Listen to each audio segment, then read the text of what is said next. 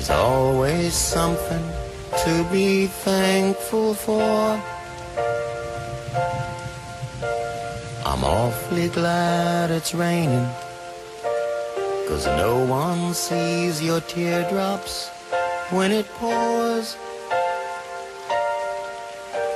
And no one knows the thunder is your heartbreak in disguise. They think the rainy nights what put that sad look in your eyes. Sure, I'm glad it's raining. The gentle rhythm soothes the pain inside. I'm glad the stars aren't shining. A wounded warrior. Welcome to the Cinema Men Podcast. I'm your host, John Murphy, and I'm joined by my co-host, Matt Hurdle. Not right now, John. Not right now. Oh, sorry. I'm so close. I've almost made it. I've been working, researching, toiling for years to finally create the most perfect recipe. The recipe that, as far as I know, has only been created one time, and that was in the movie Ernest Goes to Camp, and that is eggs erroneous. Eggs erroneous. So let's see now. I've got 2 lobsters here. I'm going to throw them in there. Hey, how you doing, buddy? Oh, that's too bad. It's time for eggs erroneous. Here you go. How about you? Oh, yes, you. There we go. Now I've got, of course, eggs. Eggs. In we go. Eggs and eggs. It's more Worcestershire sauce. Worcestershire sauce. More Worcestershire sauce. And then I've got some syrup. Yes. Will Ferrell suggested this one. Some syrup. It's one of the best food groups. There we go. And then finally, the secret ingredient, toenails. Oh. That's right. Clipped toenails. In we go. And now I push this button and here we go. Well, it seems that you're wearing most of it now. Yes, it's all over me. Just give me a moment to scrape it off. Watch out. Yeah. This bowl, if my calculation's correct, is the perfect bowl of eggs erroneous. And there's only one thing left, John. What's that? For you to eat it. I'd rather not eat on an empty stomach. Go for it, John. It's all you. Try it. Here comes the airplane.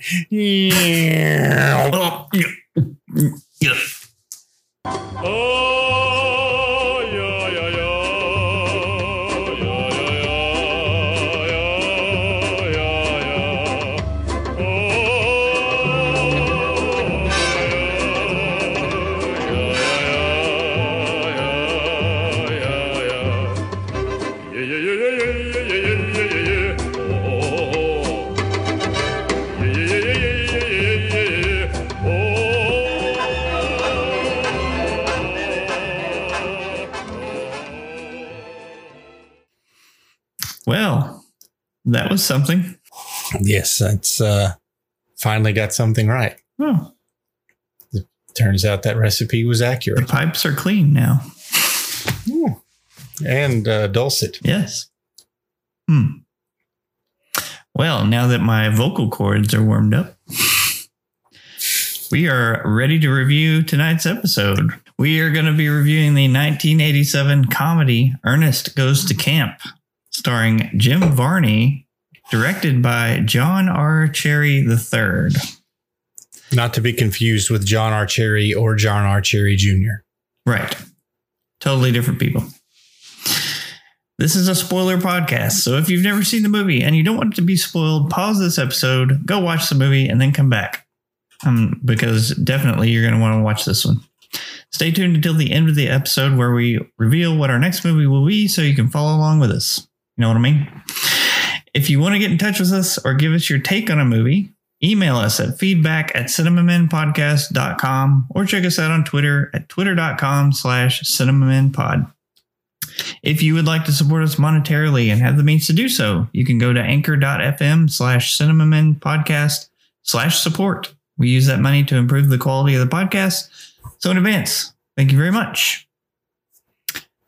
We also have our short form series called the Cineminis. These are 30-minute or less episodes where we talk about random stuff. So go check that out. Our last episode was around our favorite movie scores. And yes. Had a lot of fun with that. What's your 10s? 10 is my favorite score for a movie. Not 11? There's no 11. It just goes to 10. Oh, okay. I was informed incorrectly then. Well, you could make a review system that went to 11, but our review system only goes to 10. Spinal Tap. They steered me wrong. That's what happened. There you go. There you go. All right. Oh, well, we should probably, it is September the 14th of the year 2021. And we just realized that Norm Macdonald passed away today. And I thought it worth mentioning, at least briefly, that one of a great comedian has passed. Yeah, this by the time this airs, this will probably be older news, but the news just broke today, and I'm taking it a little hard, honestly. He, without question, at this point in time, is my favorite comedian, and it's a rough loss. So, yeah, too bad there. Yep. We lost a good one. Yep, he was a legend as far as deadpan comedy went. He could tell just a droning story and it'd be the funniest thing ever. And I've been watching Norm Macdonald YouTube videos all day long. He's one of the funniest people around. Yep. He will be missed. Absolutely. Well, let's get started and try to have a good time anyway. Let's do it. Have you ever had any group leadership experience? I had an ant farm once. How'd you like to be a counselor? It's the one, the only Ernest P. Worrell. It's Ernest Unleashed, Unwound, Unbelievable, in the movie everyone's running to see. No, not me. Oh, yeah, you. Ernest Goes to Camp, rated PG. Know what I mean? Starts Friday, May 22nd. All right, reading the plot synopsis from imdb.com for Ernest Goes to Camp. Ernest, a lovable loser who works as a summer camp handyman and dreams of becoming a guidance counselor, must find a way to inspire a group of juvenile delinquents, as well as stop a shady strip mining company from closing the camp. Little wordy. Yeah, for this movie, it is a little wordy. That's true. But, it is what it is. It is what it is. That's right. I've seen worse synopses. Yeah. Synopsi. So let's talk about the plot of Ernest Goes to Camp. I'm surprised it didn't win any Oscars, right?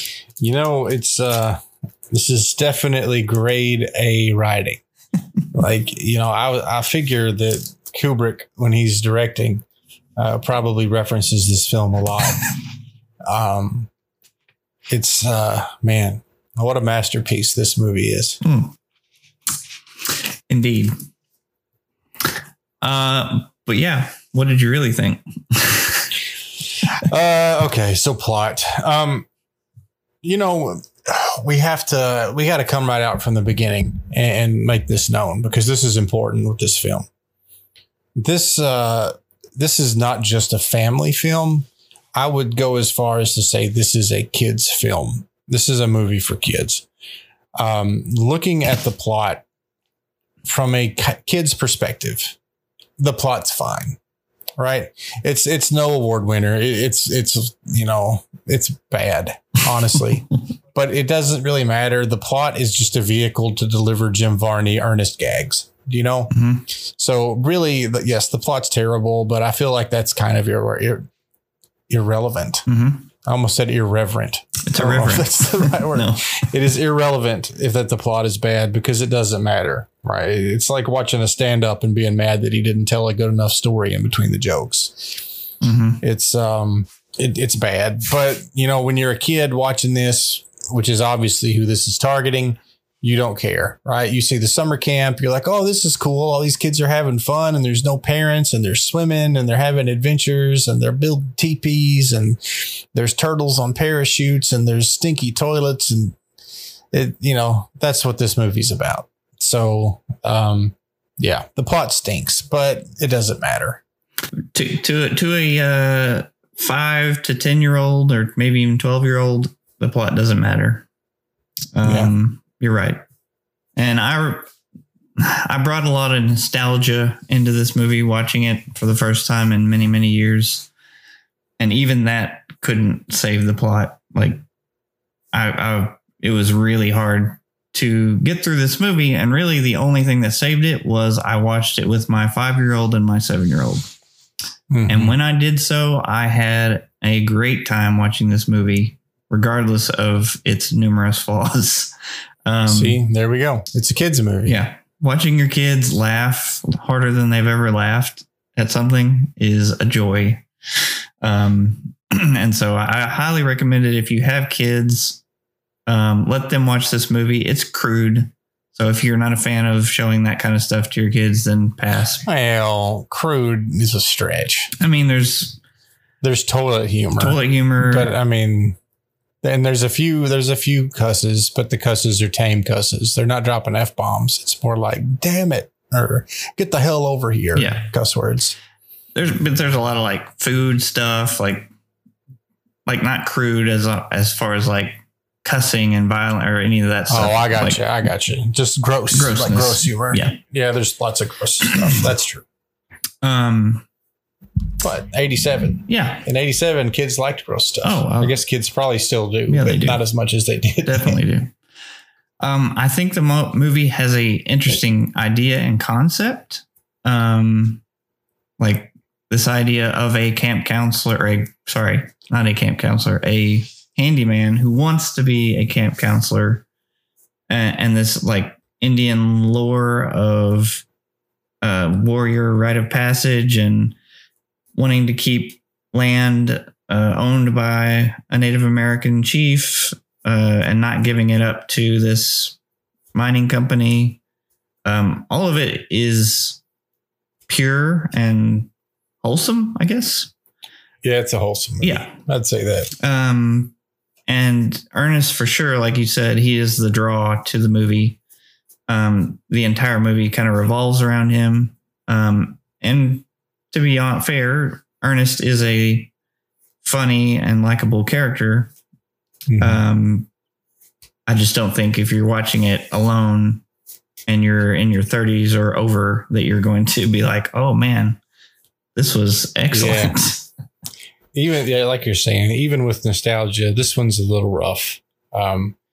I have a lot of nostalgia for this movie. This was my favorite of the Ernest movies growing up. Mm-hmm. And revisiting it now, it was a little rough. Well, we'll get into it as we cover the categories. I do want to say, like you're saying, the plot does, for its faults, have a lot of heart. It's telling, overall a positive story about, like you're saying, the handyman who dreams of being the counselor. You've got the group of troubled kids who nobody will give a chance to. And so the Ernest, on a trial basis, takes these kids because nobody else wants to deal with them, and does his best. And they wind up, feeling connected to him because he's the first adult to really ever give them the time of day. Mm-hmm. And they respond well to that. So there's kind of a redemption / turnaround of these delinquent kids. And then Ernest gets tricked into selling the whole camp out to this corporation, and they stand up for their beliefs and take the camp back. And a questionably moral stand in which they do millions of dollars of property damage, but it's a kid's movie, so you kind of have to gloss over that. Yeah. Yeah. That I was going to mention that too, is like, you've got this evil strip mining company coming in and taking the camp via shady means. It's pretty unbelievable. And then you have what is essentially an all-out battle between some kids and these mining workers, destroying lots of property and not killing anybody, but also not really trying to avoid it. It just blowing stuff up and shooting fire arrows and all kinds of toilet bombs getting launched. The whole time I was like, Yeah, these kids are. Not to mention what they did to that bus over the course of half a day. Like, they take a fully functional camp bus, which is just a school bus. Yeah. Like, cut it down, build like this platform with a catapult on it and all kinds of, like, there's a working crane on it. I'm like, oh my gosh. Yeah. These kids are pretty handy. It's all a bit of fantasy. But it's like if the juvie workers had found out these kids had done this, that would have added like 5 to 10 years to their sentence or whatever. I like the idea of this Native American warrior rite of passage. So that was weird.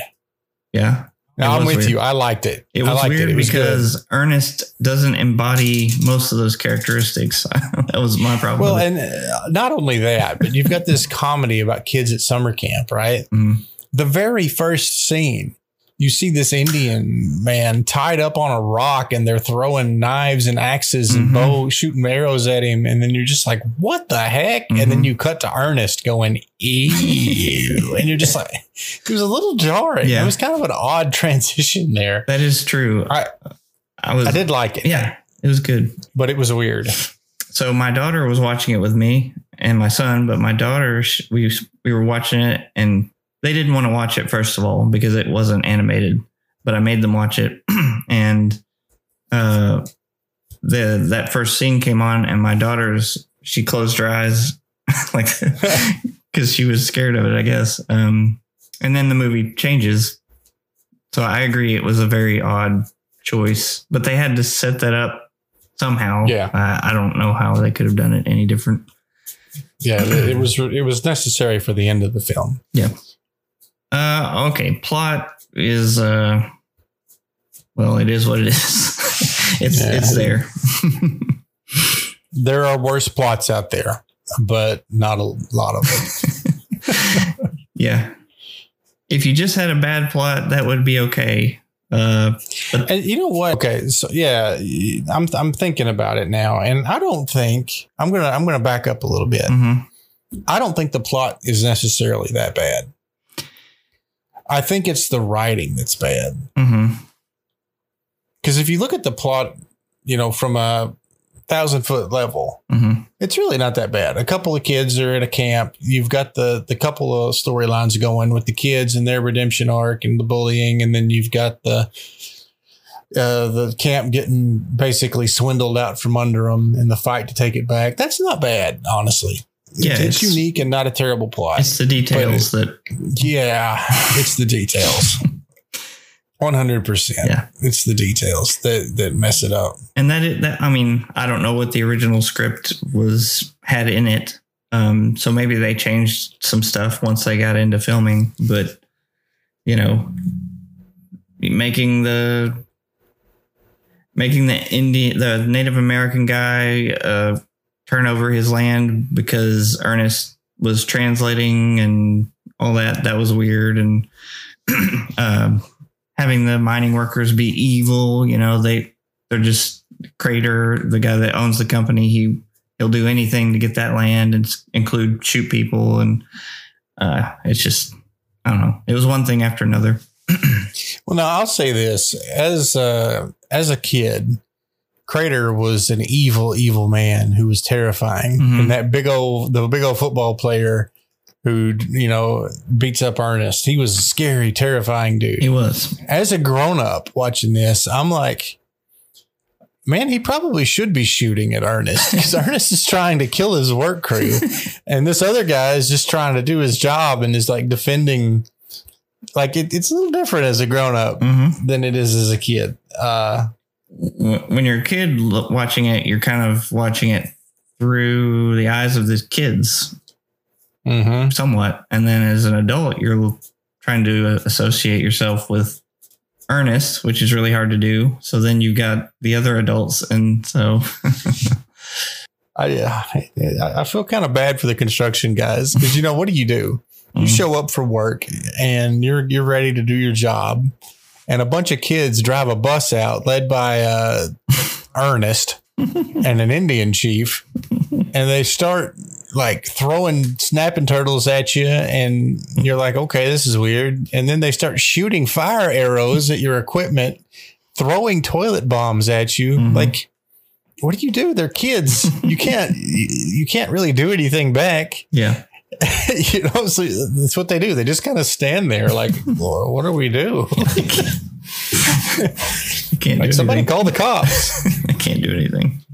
And then the cops come and take away the good guys, really. The construction company who's legally on their land get arrested. It's like, what happened? Yeah. Best not to think about such things too much. Acting. The acting is pretty bad. Yeah, it's bad. There are some standouts. I mean, I think Jim Varney he's just being Ernest, and he knows that character because he created that character. I see what you did there. He's just being Ernest. Yes. But he did. I mean, he created the character, and he knows Ernest better than anybody. And he is funny. If you enjoy that kind of humor, that slapstick, he's always hurting himself, he's always doing the wrong thing kind of humor. There were some other notable standouts. Gaillard Sartain, who played Jake. He's in a lot of the other Ernest movies as well, but I love him. He's always kooky and wacky. And he's always doing that eye cutting. Yes, back and forth. Or he's making a pig noise. Yeah. But he's great. I have a lot of fond memories of watching him as a kid. Pretty much everybody else is terrible. I might be missing somebody, but I really have. No, terrible. Just not. This is not a movie where you expect high caliber acting. Yeah. You know what I mean? You know what I mean, John? I know what you mean. The kids did fine. Well, for what they had to do. It wasn't great, but I mean, it was a 80s kids movie that, some of these kids looked like they were 6. So, I mean, acceptable. You had the bad guys who did okay, I thought. You had Iron Eyes Cody, who's a really interesting individual playing the old Indian chief. That's literally what his name is, Old Indian Chief. You got Victoria Rossimo. She plays Nurse St. Cloud, who is the Indian chief's daughter. She's one of the only serious roles in the whole film. She does okay. John Vernon does okay as Crater. Lyle Alzado, the former lineman, plays Bronk Stinson. That's literally his name. Not Brock Sampson, Bronk Stinson, who is the foreman. And he does fine, too. He's just this comical, larger than life, kind of no holds barred, angry character. You know what I mean? And I mean, no holds barred, the movie, because he reminds me of the Teeny Wangers guy a little bit. For those of you who've heard that episode. Yeah. I mean, I agree with you. The acting isn't great, but I don't expect it to be great in this movie. Right? Like, you almost you see the trailer for this and you're like, oh, this is going to be bad, but it might be funny. Let's go check it out. Yeah. I don't know. I have a problem. The kid actors were fine as far as their acting, maybe. But I have a real pet peeve with kid actors who are acting older than they are. It has to be done in a particular way. And it really bothers me when it's not done the way that I feel like it should be done. These guys were all acting like they were in their mid to upper teens, and most of them were 13 or younger. Oh, I would say 13 would be the oldest by a long shot. I don't even think they were that. Yeah. I think they were like 9, maybe 19. Yeah, sure. So that bothered me throughout the whole movie until they started becoming more sympathetic. I'll tell you, when you first meet them, you see this one kid. He's in like a cutoff shirt that looks like a vest, and he's got like almost like a military cut, like a Iceman kind of haircut in Top Gun. He's got earrings, and he looks kind of mean. Mm. And then he looks up and he's like, "Hey, how's it going?" His voice hadn't changed yet, and I was like, "Oh no, that's shocking." And it really took me off guard seeing this kid trying to be tough, and he's like, "Yeah, why don't you pick on someone your own size?" And I'm like, "Oh no." Yeah. Maybe come back in about 2 years, bud. Yeah. It was a little annoying. Pull out a switchblade. What do you think of this? I'll shank you, John. And that was the other thing. So it's this school it's like a juvie school, and they let these kids go to camp. So obviously, right off the bat, they can't be that bad. Right. But they portray them as just the worst of the worst. And they've got switchblade knives and all this stuff, but then they don't ever really do anything to indicate that they're that bad. So yeah, the worst thing they do is defend the youngest one. By pushing the lifeguard into the water. Yeah. So right off the bat, I don't believe them, because if they were the worst of the worst, they would start off irredeemable almost. But they start off and you're like, oh, these kids are misunderstood. Yeah, they're really not that bad. And I guess that's obviously the point, but maybe they should have started it off with like, these are just some bad seeds or whatever. But anyway, cheesy acting all around. And the youngest one, Moose. Yeah, he was like, he's just adorable the whole time. Yeah. He never does anything bad. You never see anything bad out of him at all. He's just a nice kid. He doesn't even belong there. Like, why is this kid here? Yeah, it was weird. So I guess that's what really bothered me, was just the unevenness of all the acting. Like, you had Ernest, who's basically a cartoon character. You had the kids who weren't really that bad. And then you had the serious actors who were just, I get, maybe it was the writing or I don't know, but it was cheesy acting. Both of them. I think there were maybe 3 serious actors in the whole movie. Yeah. So it was just. And by serious actors, we don't mean the actors are serious. We mean they're playing characters that that are not cartoons, basically. Right. Yeah. Yeah. Just, the acting's bad. I've already said it. The acting's bad, but I kind of expect bad acting in an Ernest movie. Well, yeah, I need to. Maybe one of our other subsequent movies will be Ernest Goes to Jail. But that's my favorite. And I have a feeling that is just an all around better movie. See, I thought you would either be Slam Dunk Ernest or Ernest Goes to Africa. Oh, God, no. No? I didn't see anything past Ernest Saves Christmas. Ernest Rides Again? Nope. Didn't see it. Ernest in the Army? Nope. Ernest Goes to School? Nope. Ernest Saves Christmas? Yeah. You've seen that one. That's the last one I saw. Yeah. But yeah, Ernest Goes to Jail and Ernest Scared Stupid. Those were my jam. Those were my movies. And I watched. Those were kind of the 3. I guess there were 4 main Ernest movies. Camp, Jail, Christmas, and Scared. Mm-hmm. And I watched Camp first, but I think I was a lot younger. So I would be interested to compare them now and see if maybe this one was just really just more geared towards kids, because Ernest Goes to Jail, there are no kids. It's not I think it's less of a kids movie and more of just a straight comedy for anybody. Well, this was the first official Ernest movie. He had done a lot of TV work prior to this. And there was an Ernest Film Festival, but I think that was like shorts and things like that. Mm-hmm. He did a movie in '85 called Dr. Otto and the Riddle of the Gloom Beam. I've seen that. Have you really? Yes. So is that Ernest is in that. So actually that would be the first Ernest movie. Well, he's playing Dr. Otto, but I think there's one Ernest cameo. So technically he's not in it, but All right. Jim Varney So, for sure is. Ernest Goes to Camp, I guess you could say, is the first official Yeah. Ernest movie. Yeah. And then Christmas came out the next year. And so then he had his TV show, which he had a Saturday morning TV show for kids called Hey Vern, It's Ernest. Yep.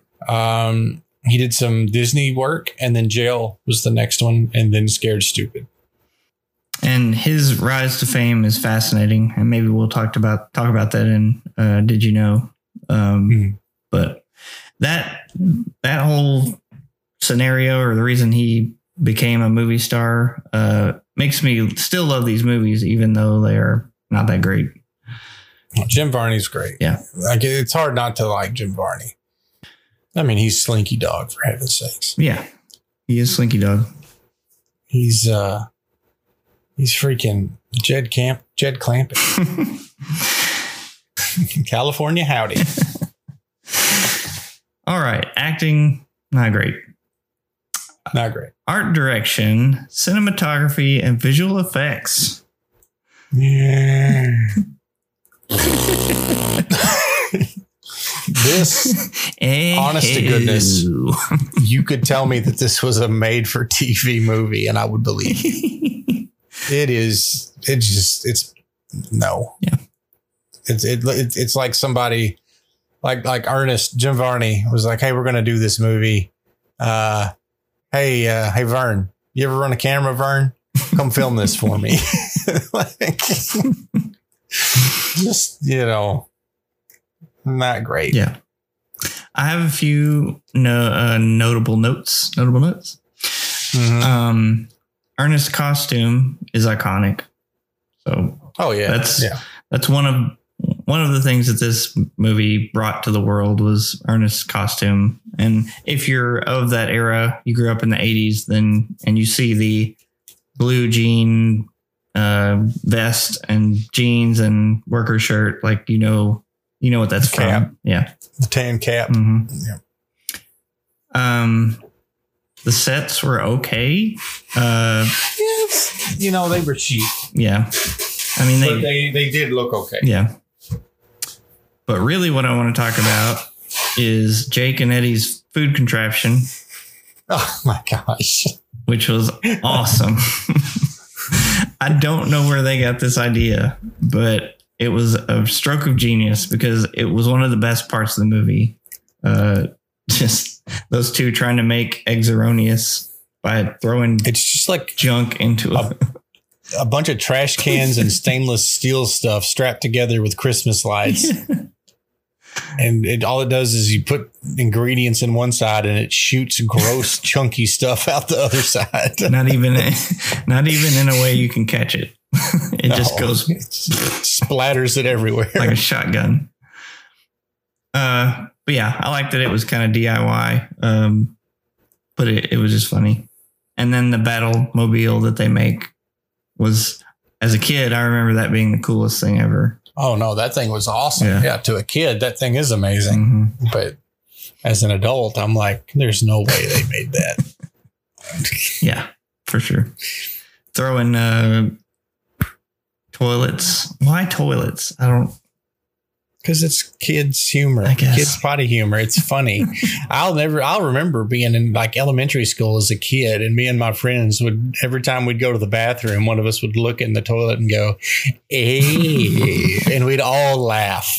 It's this stuff is really funny if you're a kid. At least it was if you were a kid in the 80s. I don't know. You said your kids loved it, so they did.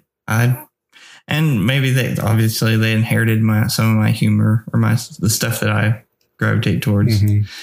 And I don't know if part of it, like, I don't even remember how I was introduced to Ernest, but I know that, he started in the South, like from Kentucky. And so maybe if you live in the South, you gravitate more towards Ernest. I don't know. But well, a lot of us know someone like Ernest. Oh, for certain. And that helps. Yeah. I have a cousin, and we always make comparisons to Ernest with him. So here's something, and I'm going off script a little bit here. But what do you know about Iron Eyes Cody? I didn't do any looking up on him, so I assumed he was an actual Native American from a tribe or something. But so yeah, Iron Eyes Cody. He made an entire career out of playing Native Americans on TV. Mm-hmm. He has a lot of acting credits going back to 1925. Was his first appearance, and he was an Indian, and he played a Native American in pretty much every single role he had. His last movie that he's got recorded on IMDb was in 1990, where he plays Iron Eyes Cody. If you want to go one more, it was this movie, Ernest Goes to Camp in 1987, where he played the old Indian chief. Mm-hmm. I'm going to read you some of the characters he's played. You ready for this? Mm-hmm. All right. He played Chief Watashi in the A-Team in 86. He played an American Indian in Newhart. He played Chief Daniel Tinquaw in Fantasy Island in 1982. In 1980, he played the Shaman on Matt and Jenny, a TV show. 1978, he played the Medicine Man in How the West Was Won. 77, in the movie Gray Eagle, he played Standing Bear. In 1976, in a movie called The Quest, he was Old Indian. 1973, he played Full Moon in Dusty's Trail. 71, he was the Crying Indian in Keep America Beautiful. Now, that is a very famous commercial that many of us have seen, where you see an Indian picking up trash. Yes. Or I should say Native American picking up trash, and he looks at the camera and there's a tear going down his eye. He was that guy, right? He was not Native American. Was he just a Iron Eyes Cody? Real name is Espera or Oscar de Corti. Spanish? And he is Italian. Oh. I think Sicilian is the. I'm not positive, but yeah, how crazy is that? His entire career, from like the 20s to the 90s, everyone just assumed he was Native American, and it wasn't until he passed away in 1999 that it came out that he was actually from Italy. Wait, they didn't know? No. Nobody knew this until like post-mortem. Oh my gosh. In 1924, he moved to California from Italy, changed his name from DeCorti to Cody, and began working as an actor, presenting himself as Native American. He married a Native American archaeologist in 1936. They had 2 adopted sons. And he claimed that he was Native American, even though he was Italian with ancestors from Sicily. Now, I will say this, while it is odd that he did this, he did throughout his career labor and lobby for Native American causes. And he was actually honored by the Native American community of Hollywood in 95 as a non-native for his contribution to movie and to the Native American tribes. Okay. So that was a lot of words, but this was brought to my attention, and I wanted to sneak this out there because I think it's a real interesting fact that I had no clue about this guy. Yeah, I mean, that's super interesting. I didn't know that. Yeah, more power to him, I guess. So he had no Native American blood at all? No, none at all. He was completely Italian. It does say that in 1996, a reporter challenged that he was actually Native American and revealed that he was Italian. Mm-hmm. But Cody denied that he was Italian. Okay. He also has a star on the Hollywood Walk of Fame. Well, yeah, with that many credits, I'm sure. All right, sorry. So back to art direction now that we're done with that tangent. Yeah. Anything else you want to bring up about this? Yeah, I mean, the costumes were okay. They were very 80s. The juveniles, you know, they're wearing clothes that are supposed to look like 80s thugs kind of, but it just doesn't really work that great because they have to keep it kind of muted. other than that, yeah, I mean, it's just kind of your standard fare, nothing outstanding. Cinematography is pretty whatever, like you can tell it's a movie, but the whole thing feels like it was made for TV. Yeah. Despite the fact that it had, I think, a $3 million budget. Yeah. Which is a low budget, to be fair, but not as low in 1987 as it would be today. Yeah. That was pretty sizable amount of money. Score. It's not terrible. Yeah, I think it fits. It's not good, but it's not terrible. It fits within the theme of the movie, I think. Yeah. And you've got that Ernest classic. I sure am glad it's raining. That'll jerk some tears. It's not that bad, honestly, considering that Varney's singing it as Ernest. It's really not that bad. I'm a sucker for a good sappy song, and it almost got me. Yeah, I mean, you got standard generic 80s comedy fare for the rest of it, right? It's just, goofy sounded comedy music in a kids comedy specifically. So don't forget the Me and You song. Me and you and you and me. No matter how they toss the dice. That song will get in your head, by the way. So be careful watching this movie. Mm-hmm. Which I always thought that was weird too, because that's like the go-to song for these child delinquents. Yeah. It's not what you expect. Once again, right? You expect them to break out like, I don't know, early 80s, like Michael Jackson at least. Jackson, some what? Meatloaf. Who would have been early 80s? Meatloaf, yeah. Kiss. Yeah, right. Kiss is a great example you would expect, right? But no, they're like me and you and you and me, and you're like, wait a minute, y'all are the mean kids, and that's your song. Further establishing that they weren't actually delinquents. No. Okay, not a lot to talk about in score. I mean, I think it was just good enough. Yeah. Miscellaneous. I'll say, basically going into this movie, it's the Jim Varney show, right? You're going to this movie to see Ernest be Ernest. And if that's your aim, as it should be with an Ernest movie, the movie's okay. It's acceptable. Mm-hmm. You go into this looking for, the next big thing in art, and you're going to be disappointed because it's pretty crappy on all points, except as a direct vehicle to deliver Jim Varney gags. So, go into it with that kind of perspective, and I think you'll be okay. Yeah. And as I said, watch this movie with kids if you are able to. I watched it with mine, and they laughed harder than I've ever heard them laugh. If I were watching it on my own, I don't know that I would have gotten as much enjoyment out of it today as I did when I was a kid. Yeah, I feel like, a lot of the funniest parts of this movie are when Jim Varney kind of makes comments to grown-ups. Mm-hmm.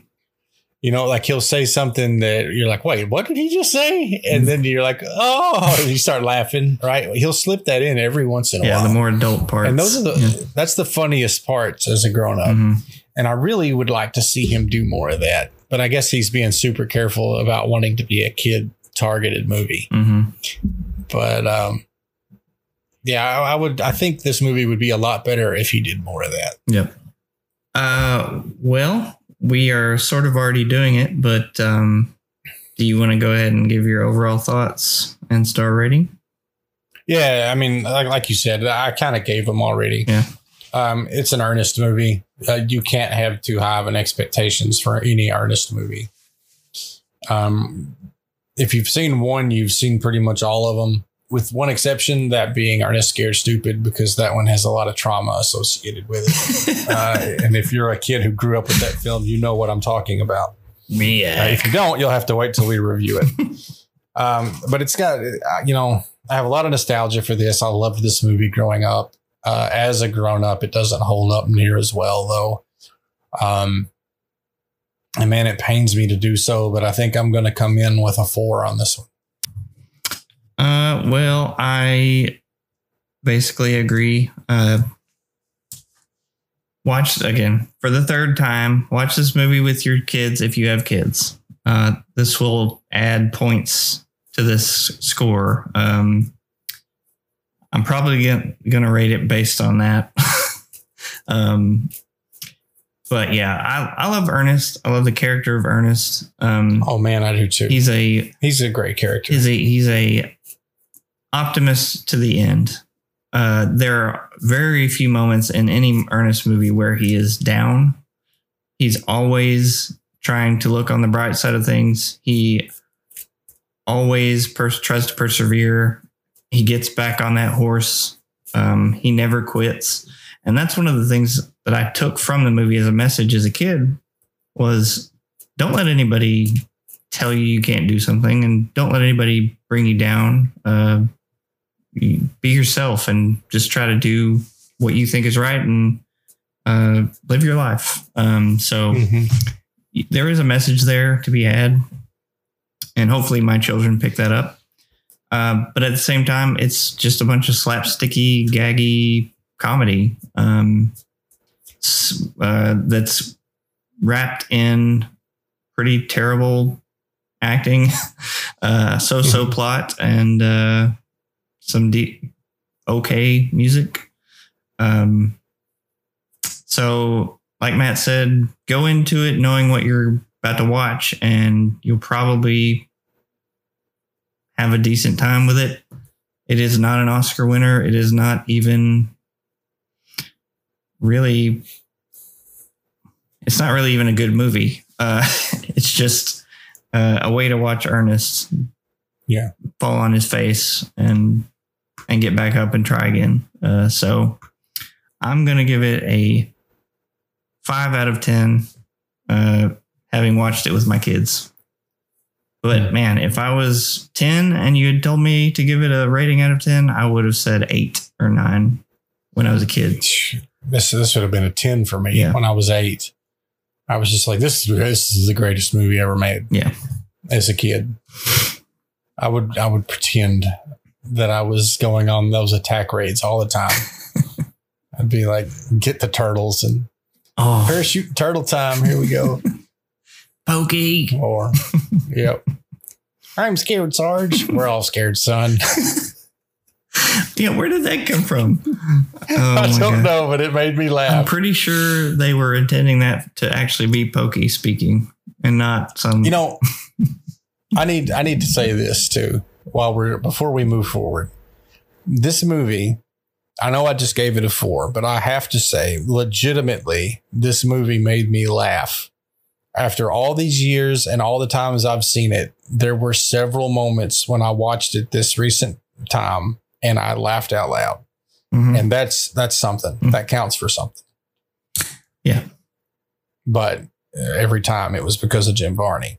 Yeah. It wasn't because the movie was good. It was because Jim Varney was hilarious as Ernest. He is a truly funny man.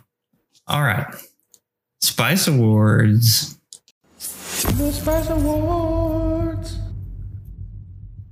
We have 5 categories.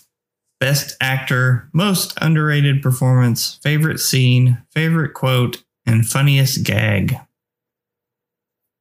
Best actor. Okay.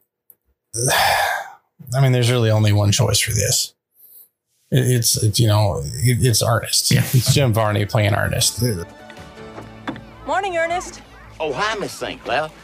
The sun rides high in its path across the heavens. Where is the red chaise lounge? Ernest, what I came down here for is... engineering your lifeguard stand is an important business. You have got to figure your angles just right. Of course, I won't always be fixing things around here. One day, I will be a full-fledged counselor. I have learned all the steps in the path of the brave. I have memorized the handbook, and I learned the kick-a-key sign language. If only they'd give a fella a chance. I'm sure they will, Ernest. Nuh-uh. But the real reason I'm here is to see if you've gotten all your shots. shots. Yeah. This whole movie is about Ernest. It's all his jokes. It's a character piece on Ernest, and he carries the film. His acting's not great, but it's Ernest, right? That's like saying Pee Wee Herman didn't act well in a Pee Wee movie. Do you know what I mean? Like the acting is great because it's exactly what it's supposed to be. And so, yeah, I've got to give it to Varney. Yep. 100% agree. There's not even another choice, really. Ernest is, if you grew up in the 80s, he's an iconic character. And this is his vehicle, as they say. And it's the reason you watch the movie. So got to give This is where a lot of us saw him for the first time too. Yeah. Got to give it to him. Most underrated performance. What do you have for this one? So for this one, I was tempted to give it to John Vernon, who played Sherman Crater. There are such things as laws. There are proper channels. You can't just go into somebody's house and take the... What are you doing here? They're still in there. Sherman, can we not give this family just a little more time? Do they have any legal right to be there? Technically, no. Then get rid of them. Thank you. This house is the last thing in our way.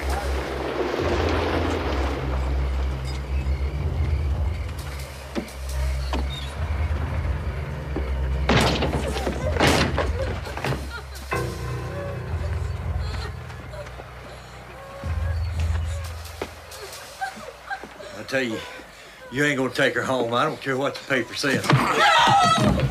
Get out! Get out of here now! Now, why don't you give me some more of your excuses as to why you don't have that lease for Camp Kikiki? Just because he plays a pretty decent mean guy, and he's it's easy to dislike him. He just plays this real jerky, mean character, and he's a little menacing, which can be hard to do in a goofy comedy like this, So that's why, I gave it to John Vernon. I considered it and then I went for it. Congratulations. Yeah, I did consider giving it to Victoria Racimo. Because she played the daughter of the old Indian chief and she did good, but I don't think her character is not really as memorable as Crater. And, John Vernon's just got that mean-eyed glare down, and so I want to give it to him for that one. He scared me as a kid. Hey, he was a scary dude. And there's not a whole lot of on-screen violence necessarily. Like there's a lot of stuff in the battle scene, but no one's getting hurt or anything. But he tries to shoot Ernest point blank 3 times. So I remember that. How could anyone try to shoot Ernest P. Worrell? Exactly. Yeah, that's a good pick. I went with Gillard Sartain. I'm not even sure that's how you say his either name. But he played Jake. Any way I've got this figured is the new liver loaf lunch arranger can feed the entire camp in 2 minutes. It slices, it dices, it juliennes. And it teaches respect. Yes, Jake. The liver loaf lunch arranger has taken us one step closer to the elusive Exeronius. Ready, Eddie? Lobster bisque! Lobster biscuit, Jake. Ready. No, not the lobster bisque.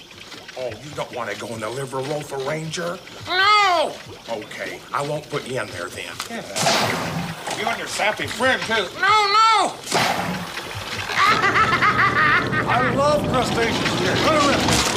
All right. He was one of the chefs or the cooks at the Camp Kikiki.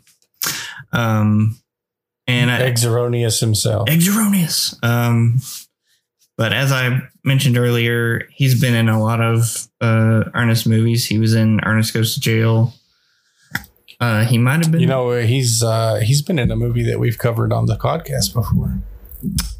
I can't think of it off the top of my head. He was in The Outsiders. He was? He was. He played the character Jerry in The Outsiders. Wow. Like a kid? Is he a kid? Yeah, I think so. Wow. Well, no, 83, so he wouldn't have been much of a kid. He would have been. Wow, that's He would have been crazy. about the age he is in this movie, because this was, what, 87? Yeah. So 5 years early. 5 years earlier. Huh. Well, I just like his kooky mannerisms. Like he shoots his eyes back and forth when he's thinking of something. He has this pig noise that he makes when he's scared or shocked. And he has a buddy, Eddie, that's making food with him. And they just get into these weird antics where they're trying to make this dish called eggs erroneous.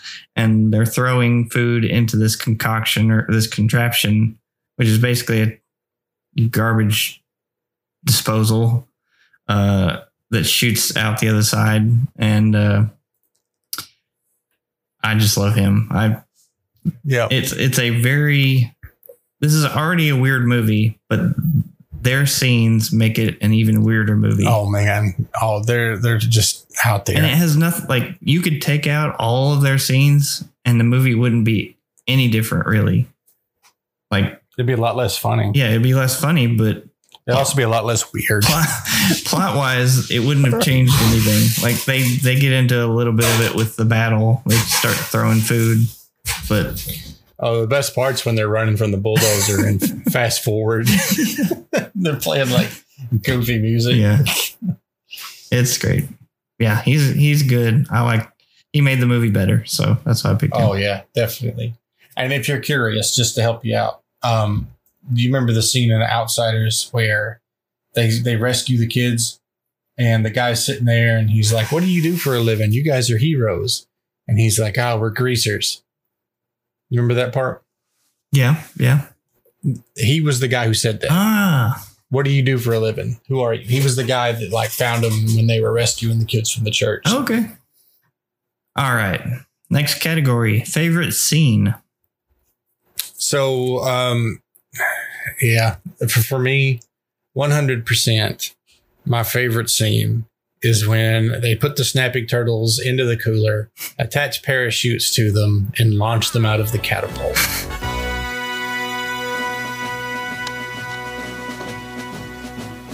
Pokey, you guys got your little chutes packed. Death from above. That's good. 216 by 121. I'm scared, Sarge. We're all scared, son. Okay, ready? Now.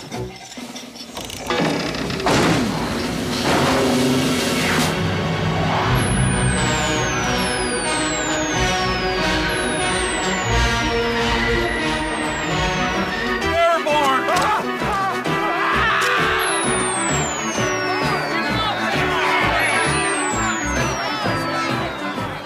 Then the turtles, which are obviously just regular turtles, but are supposed to be snapping turtles because it's an Ernest movie, parachute down and start biting these people. And it is the most ridiculous, most outrageous moment in all the movie. Like, you see these construction workers, they're just looking up like, "Oh, what is that?"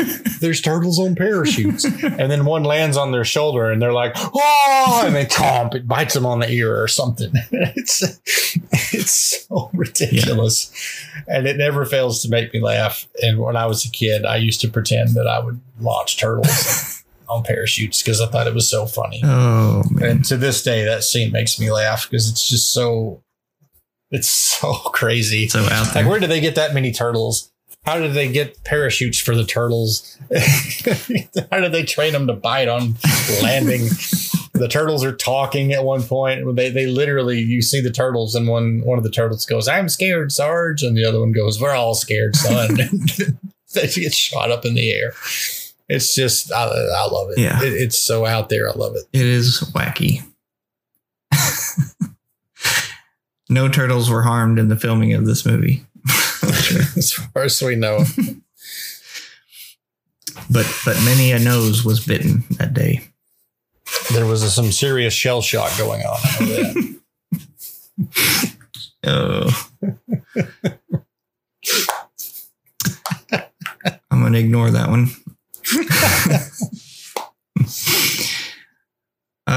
So my favorite scene was around there, but it was the fight scene between the kids and Ernest and the Crater Mining employees. And I wouldn't really say it was a fight because it was one-sided. Yeah. But with one exception, and that's the one guy who gets the bulldozer out. Yeah.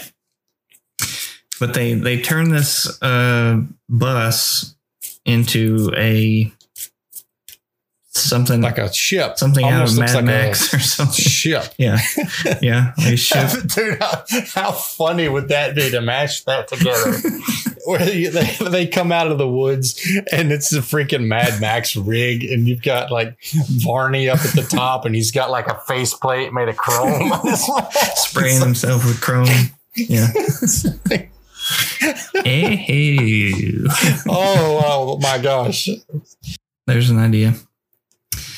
But yeah, they build this contraption and they go in. They start playing weird music at first. They set up these speakers around the perimeter of where they're. Oh, it's just sound effects. Yeah.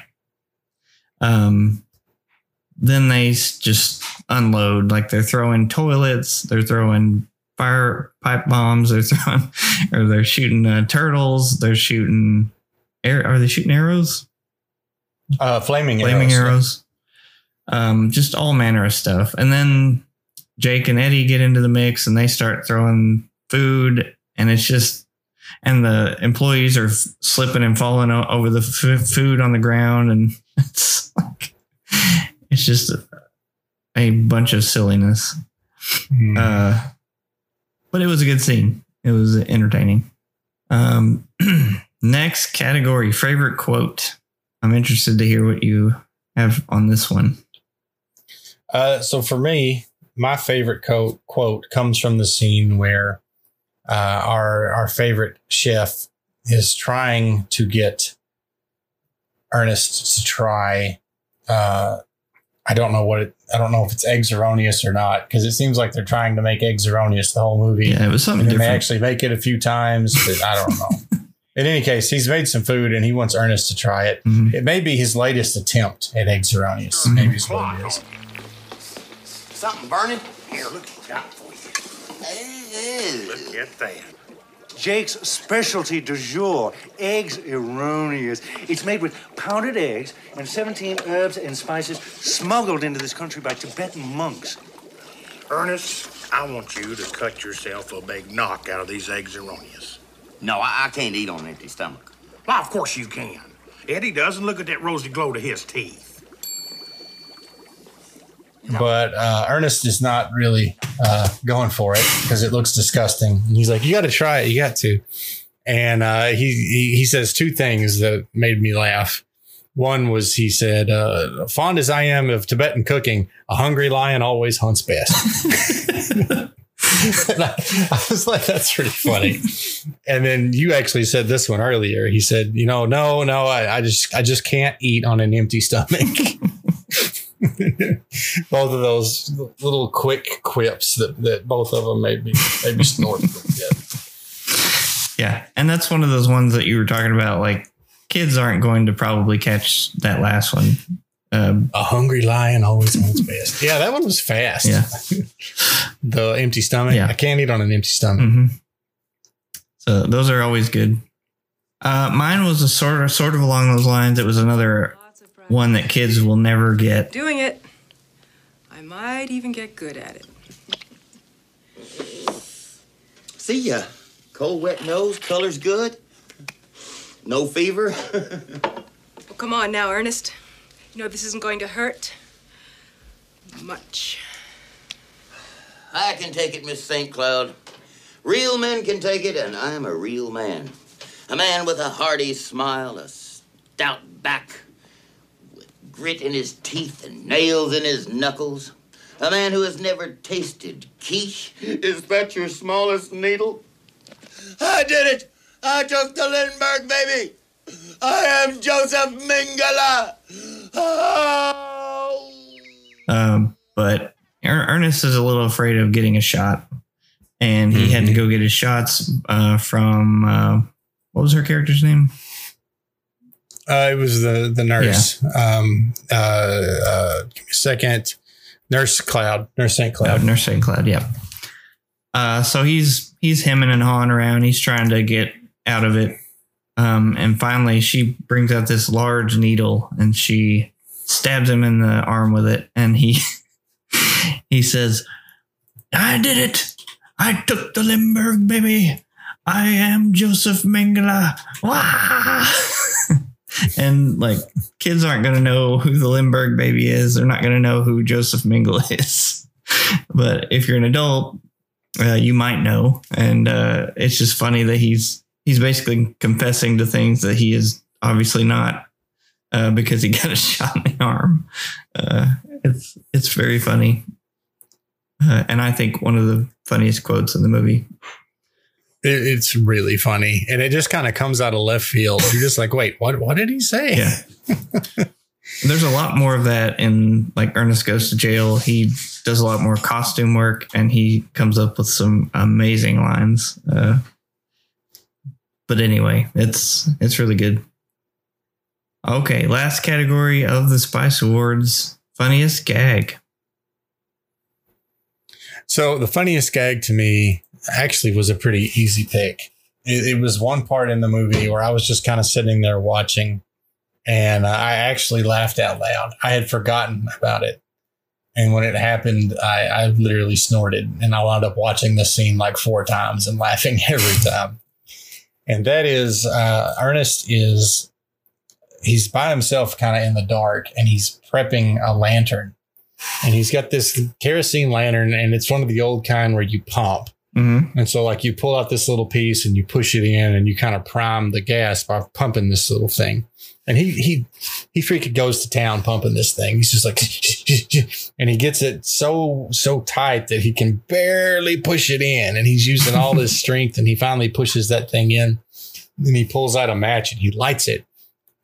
And then the match goes out and he's like, oh. So he pulls out another match and he lights it. And then he goes to light the lantern. And as soon as he does, you hear like exactly like when you light the fuse on a bottle rocket, that kind of and then the lantern just goes just shoots up. And what's funny about it, one, it took me by surprise because I forgot about it. But 2, and this is what really got me laughing.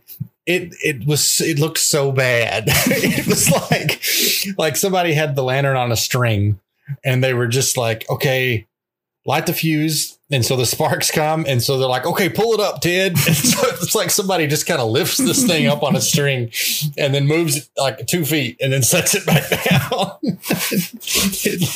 It looks awful, but that's what's so hilarious about it. It's just, it's this real quiet scene. There's nothing happening. He's just lighting this lantern and then it's just, I don't know. And something about that got me and it had me laughing for a good 5 minutes probably. Wow. Yeah. What was more funny to me about that was that he couldn't light a match without getting entranced by it the first time. Yeah, that's what happened. He's like stares at the flame until it goes out.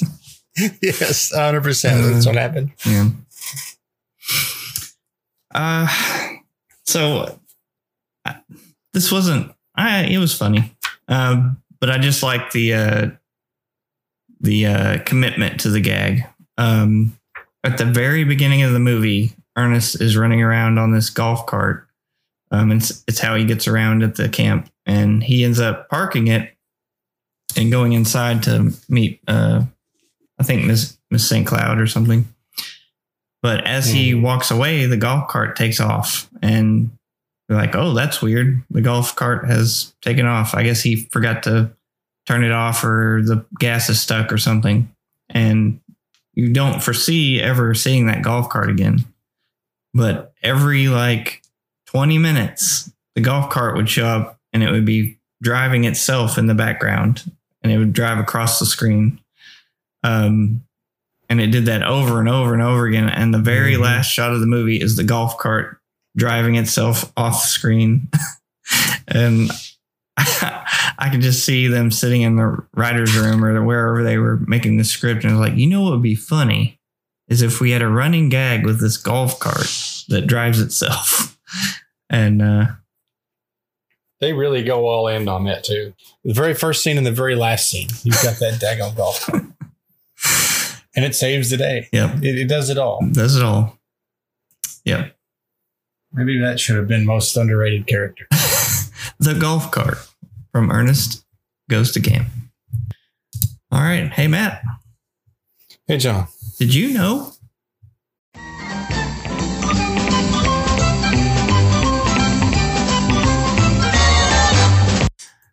And this is what I wanted to talk about Ernest, is that he actually started. So John R. Cherry and Ernest have been a part of every Ernest movie ever made, every Ernest thing ever made. And they started making TV commercials for various sponsors. And he became so popular that eventually larger and larger companies wanted him to do commercials for their products. But they couldn't get the availability because they had contracts with all these other smaller companies. And so what they did is they started venturing into television and movies. And that's how Ernest ended up with his own TV show. And that's how he ended up with the movies. And the rest is history. He turned into a movie star because he was really good at making commercials. And the commercials were all Ernest talking to Vern, and Vern was holding the camera. And so Ernest was talking to you by looking at the camera. And I think it's really cool that they started from just TV commercials, and that a lot of people that were making those commercials ended up transitioning to making the TV show and the movies. In the fight scene between Lyle Alzado and Jim Varney, which that was the foreman, the big foreman guy, and Ernest, Lyle punches Jim Varney in the face, and he accidentally really punched him, and he accidentally broke his nose. Jim Varney said later that when you listen to that, you hear a crack. That was not added in post-production. That's literally the sound of his nose breaking when he got punched in the face. Ooh. Yeah. I bet that hurt. I guarantee you it did. There is a poker game that takes place in the movie between the delinquent kids and Ernest. And of course, Ernest acts like he has been playing poker expertly and professionally for years. Well, he ends up losing a lot of money during that game, and the exact total was $5,100. Wow. That's a lot of money for a camp handyman who wants to be a counselor. So here's an interesting thing for you. In Ernest's cabin, some people may not know this, but the character Ernest P. Worrell first came about doing commercials for TV. If you look on YouTube, you can find a lot of his early commercials. I know one of the big ones was him doing milk. It was like country something milk. I don't remember the exact brand name. But he did a bunch of commercials before he became the movie character star. And in his cabin in this film, there's a couple of props. There's a photo of his mother, which is kind of funny because he plays his mother. So it's just him dressed up like a lady. There's a helmet that says Fast Ernie on it. There's a puppet of an alligator, and I think several other things. All of these things were props from when he did the commercials. So he put them into the cabin. It's just kind of, I guess, what would you call it? Easter eggs. Yeah, Easter eggs. Thank you for prior Ernest fans who liked his commercials. Gillard Sartain, who is Jake in this movie. We did drop a mention that he plays a character in subsequent Ernest movies. But this movie is the only movie where he was not playing a character named Chuck. All the other Ernest movies he's been in, he has been Chuck. So Jim Varney unfortunately passed away in 2000. At the time of his death, there were 2 additional Ernest movies that were planned on being made. Those 2 movies were Ernest Goes to Space and Ernest and the Voodoo Curse. Oh, that might have been good. I might have enjoyed both of those, but I probably wouldn't have watched them if we're being honest. 'Cause I kind of stopped on Ernest after, I'm like you, about after Jail and Scared Stupid. I was about done with Ernest. Mm-hmm. Yeah, and a lot of the ones after that went direct to video. Mm-hmm. The substance that the Crater Mining Company is after, they were calling it petricide. That is actually not an actual thing. It is a made up mineral that they came up with for the movie. Not sure why, but they did. So Ernest, for those of you who didn't grow up with him, you may not understand how big of a deal Ernest was for a while. Everybody knew who Ernest P. Worrell was. Like, at least in the United States. Pretty much everybody knew him. He had a fan club. And that fan club had literally tens of thousands of members in it. Now, you have to keep in mind, this was before the internet was a thing. Mm-hmm. So these are people who are like subscribing and getting newsletters and sending letters and things like that. This is back when fan clubs weren't as easy as putting an email address into a form, right? There was a lot more involved then. And he was so popular that he had to disguise himself when he went out, because every time he'd go out, he'd wind up getting mobbed by Ernest fans. So, yeah, I mean, coming into this not being alive or not remembering this time, it's easy to not realize because these movies really do look cheap and kind of bad. But Ernest was really a big deal. And this was the movie that launched it all. Mm-hmm. There's one thing that's kind of odd about this film. Well, there's a lot of things that are kind of odd about this film. But one thing in particular that makes it somewhat unique is that there are only 2 women in the entire cast of this film. Okay. One is Victoria Racimo's character, the doctor. Mm-hmm. And then the other one is by a lady named Jean Wilson, who plays in a very short appearance as a guard at the juvenile detention center where Ernest picks the kids up. Yep. Other than that, every other character in this movie is male. And, you know, a little bit of defense in that, it is a movie that takes place in an all-boys summer camp. Yeah. So working ladies in, like, not the easiest thing to do there. Mm-hmm. You're not typically going to see a lot of, in early 80s summer camps, you're not going to see a lot of female staff in all boys camps. It's just, it wasn't like that, you know. That's true. But yeah, it's kind of interesting that there's only 2 ladies in the entire cast. That is our episode for tonight. Join us in 2 weeks. We're going to be getting into October. So we're going to be reviewing the 2002 horror film Bubba Hotep, directed by Don Coscarelli. Should be interesting. Oh yeah, that is one of the strangest and most amusing movies I've ever seen. We would love it if you'd subscribe to the Cinema Men podcast and leave us a review on Apple Podcasts. You can go to cinemamenpodcast.com to check out new and old episodes. We love to hear from listeners, so if you have a suggestion or just want to give us your take on a movie, email us at feedback@cinemamenpodcast.com or check us out on Twitter at twitter.com/cinemamenpod. Thanks for listening. Gee, I'm glad it's raining. There's always something to be thankful for. I'm awfully glad it's raining, 'cause no one sees your teardrops when it pours. And no one knows the thunder is your heartbreak in disguise. They think the rainy nights, what put that sad look in your eyes? Sure, I'm glad it's raining. The gentle rhythm soothes the pain inside. I'm glad the stars aren't shining. A wounded warrior needs a place to hide.